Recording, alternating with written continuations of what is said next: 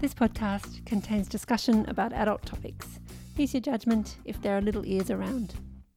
Welcome to Doing It. This is a podcast made by Family Planning Victoria. FPV has been running for over 50 years now. We run a whole lot of education programs for communities and medical professionals across Victoria. We also run sexual health clinics in the city and Box Hill in Melbourne. My name is Anne and I'm part of the FPV Schools and Community team. We go to schools and run classes for all year levels on bodies, growing up, puberty, sex, reproduction, relationships. This podcast is for parents and carers of school-aged children so we can share what goes on in a relationships and sexuality education class and help support these sorts of conversations at home. According to the Australian Institute of Family Studies website, about 11% of Australian gay men and 33% of lesbians have children. This figure is from 2013, so I'm guessing that statistics have changed considerably since then. The idea of a rainbow family, I think, has changed over the last few decades from an uncommon occurrence to a very mainstream family arrangement. And yet, it is in recent history that same-sex parented families have had to defend their rights during the public discourse around marriage equality. Today I'm talking to Olivia. Olivia and her partner have a daughter together and they make a proud rainbow family. I'd like to ask Olivia if she does feel that she has to defend her family from prejudice and if marriage equality has made a difference to how people perceive the idea of family. Also, if her own idea of what a family has ever changed. Olivia, thank you so much for talking with me and doing the podcast interview with me. It's a pleasure. Thanks, Anne, for having me. My first question, we're going to talk about rainbow families today. Would you be able to tell me a little bit about your family? Sure. My family consists of my partner, Sandra, and our daughter, Emily, who's about 3.5 years old. We moved to a little rural town on the New South Wales-Victoria border about 2 years ago.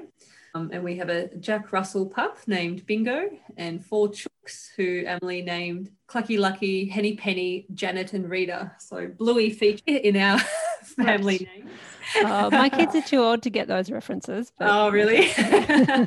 When you were little, if someone asked you to draw a family, what would you draw?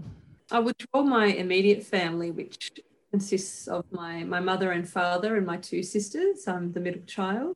When thinking about this question, I guess I was reflecting on how late it was until I accepted that I was gay, and I was 18, and I literally had to look in the mirror, say I am gay, and hear my voice and see my face.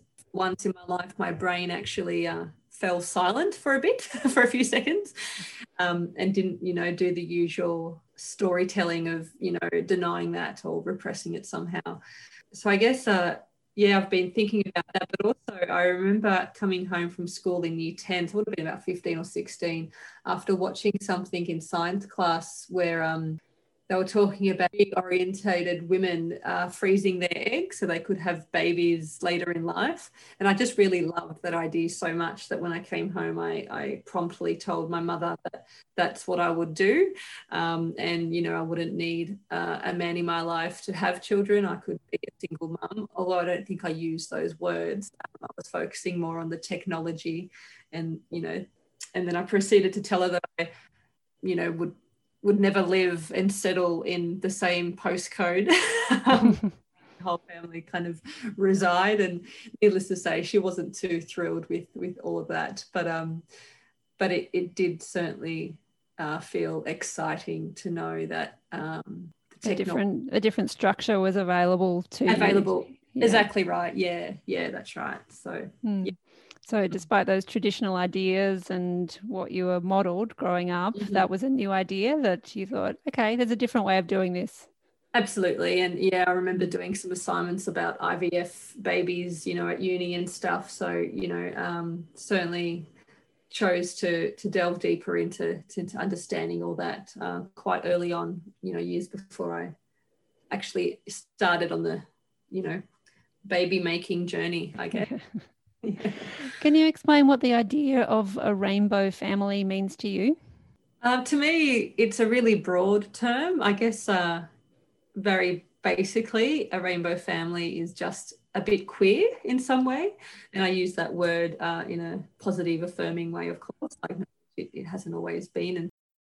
But yeah, essentially, their makeup can vary, and some rainbow families might appear quite nuclear with a mum and a dad.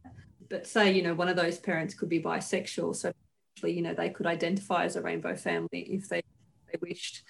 So, yeah, whether or not they use that term is, of course, up to them. But for me, it's a broad term that describes anyone whose parents or guardians don't fall in the, LGBTIQA plus umbrella. So rainbow families can look lots of different ways as well. Absolutely. We often talk with young people in the classes that I do, relationships and sexuality education, about fertility and reproduction. And so often younger children link the idea of being married to start a family. That's not what we say in class, but it seems to be a narrative that young people have pretty firmly, and a stereotype young people have firmly in their mind. Do you think that having marriage equality changes people's idea of family? I hope so, but I think it's important to point out, technically speaking, we don't have full marriage equality in Australia yet. There are some states and territories that make it really hard, if not impossible, for transgender people, for instance, to get ID documents in their affirmed gender identity. So they're left with the decision about whether or not to get married to the person they love in their sex assigned at birth, which would be pretty awful, I imagine, or not get married at all. So I think, yeah, that's important to point out. But also, I think it's important to acknowledge that the backlash same-sex marriage campaign in Australia was hugely invasive. At the time, my family lived in the most progressive electorate in the country, which contained the most yes votes. But still, our letterbox got hit with some anti-safe schools pamphlets, with some ridiculous messaging around that linked marriage equality to all kinds of nonsense. I won't repeat it, but some yes votes that I put up around my neighbourhood got torn down, sometimes more than once, and really was quite devastating. It really can't be overstated that the national debate was horrendous, and it gave everyone, including the people who have, vilified me or discriminated against me over the years, an equal vote and say about whether or not I could marry the person I loved. And that was hugely humiliating, really. So although most states and territories now have marriage equality, and it is a big deal, it certainly did come at a great cost.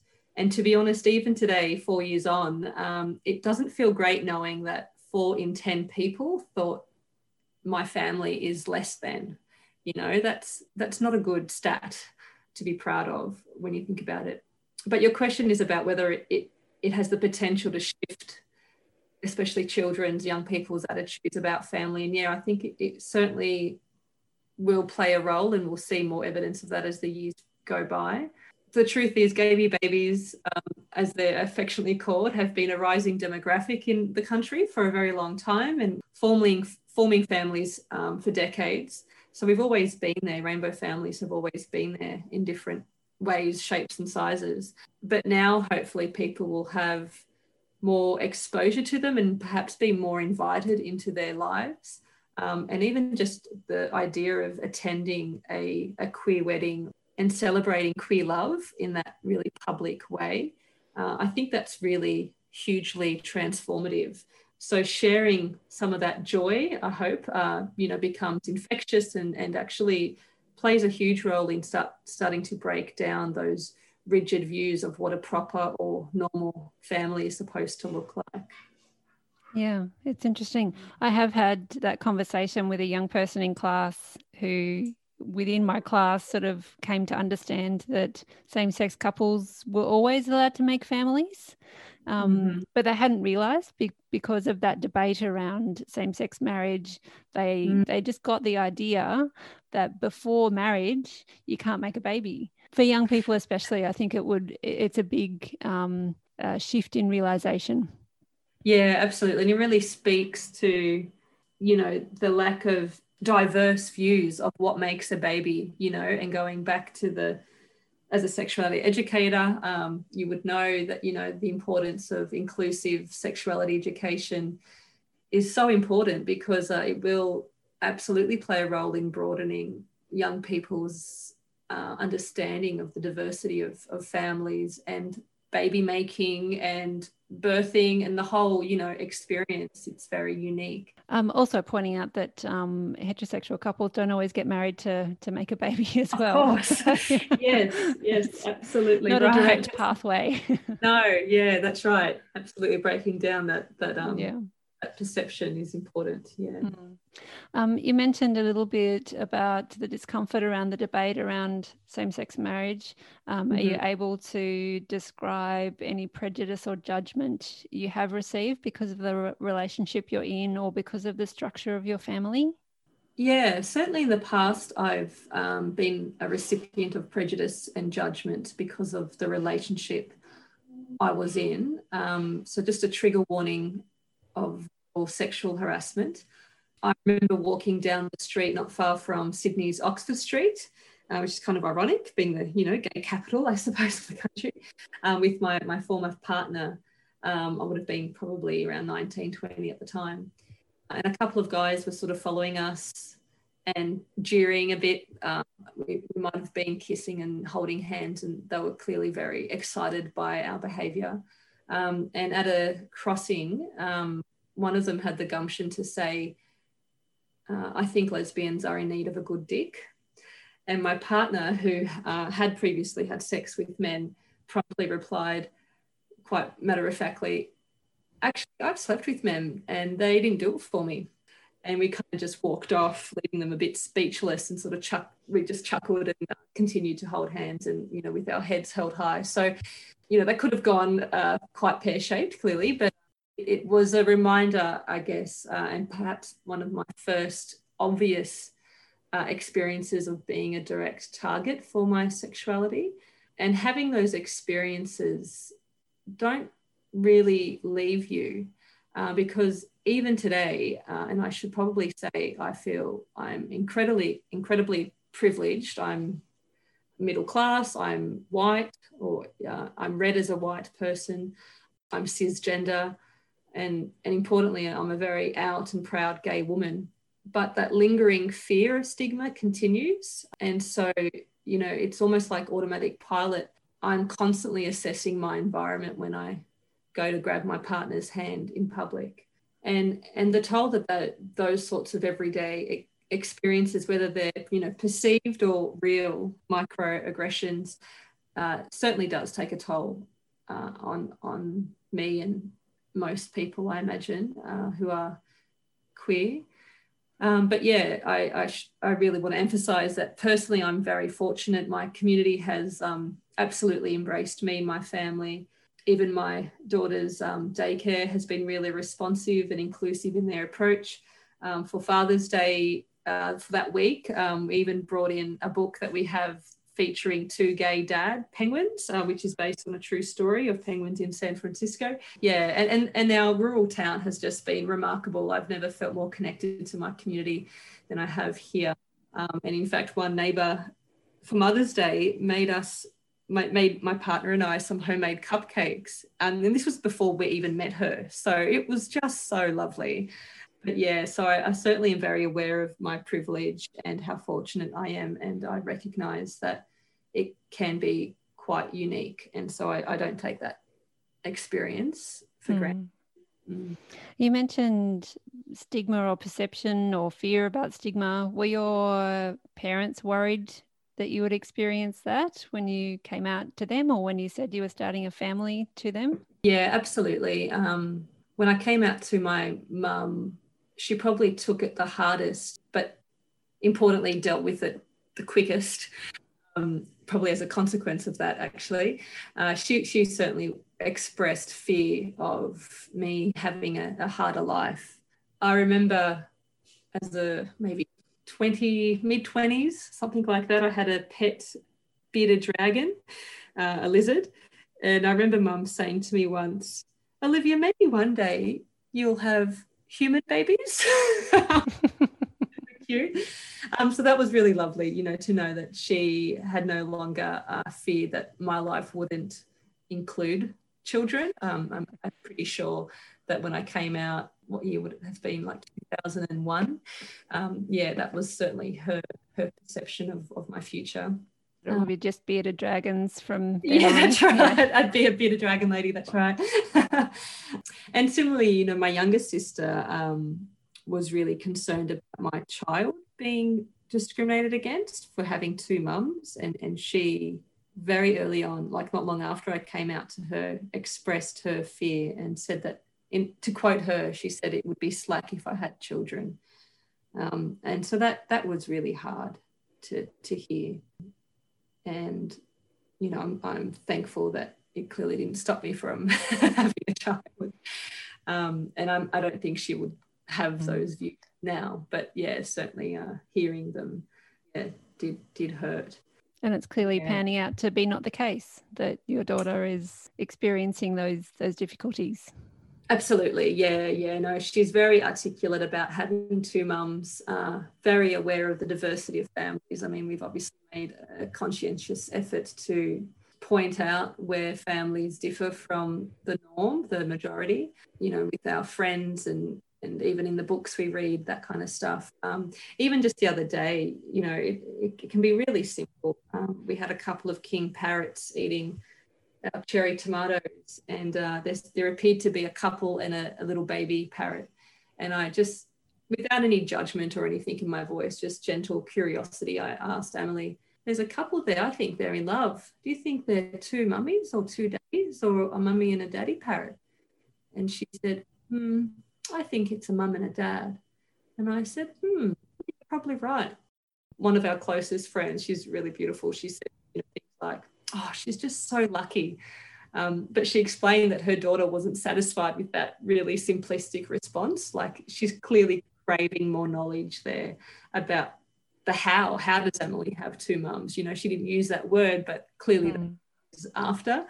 So again, going back to my point, you know, how so many families are made in different ways. Babies can be made in different ways, but bringing it back to, you know, those universal ideas of love, and, you know, who was waiting for you to be born, who was happy with you who was born, you know, that's what actually matters, and that's what will rest every child when they contemplate their own uniqueness, and will validate their own experience. So, yeah, there are some really great children's books, I'm sure you're aware of them, that do that work really well. Takes the onus off parents, I suppose. But yeah, certainly thinking that through, I think, is really important. Yeah. And young people do have specific questions sometimes about how bodies work and how reproduction works, and that's all part of that explanation as well. Yeah, absolutely. That's right. What messages about family would you like for your daughter to get, and your daughter's peers at school? What would you want them to know about family? Yeah, just that every family is unique, and what matters, of course, is love. I know it's a cliched sort of tagline, but love makes a family is a great motto to have reinforced in early education and primary settings. As I said, our daughter is really articulate about having two mums.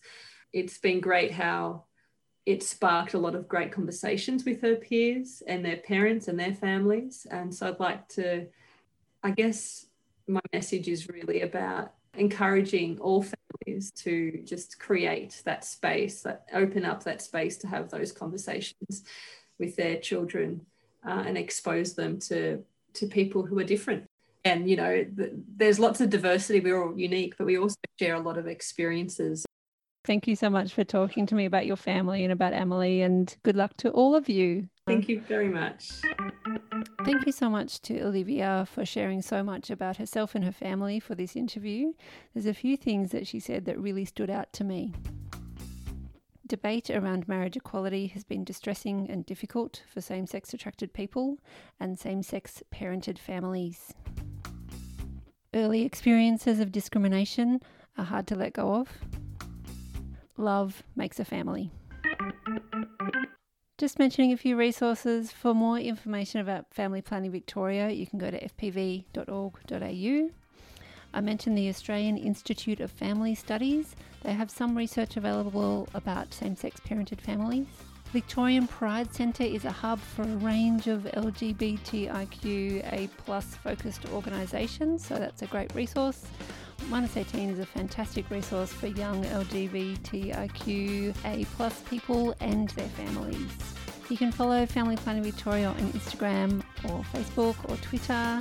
Contact me directly at doingit@fpv.org.au. You can subscribe to the podcast so you don't miss out. Like it if you like it. Thanks so much for listening. Bye.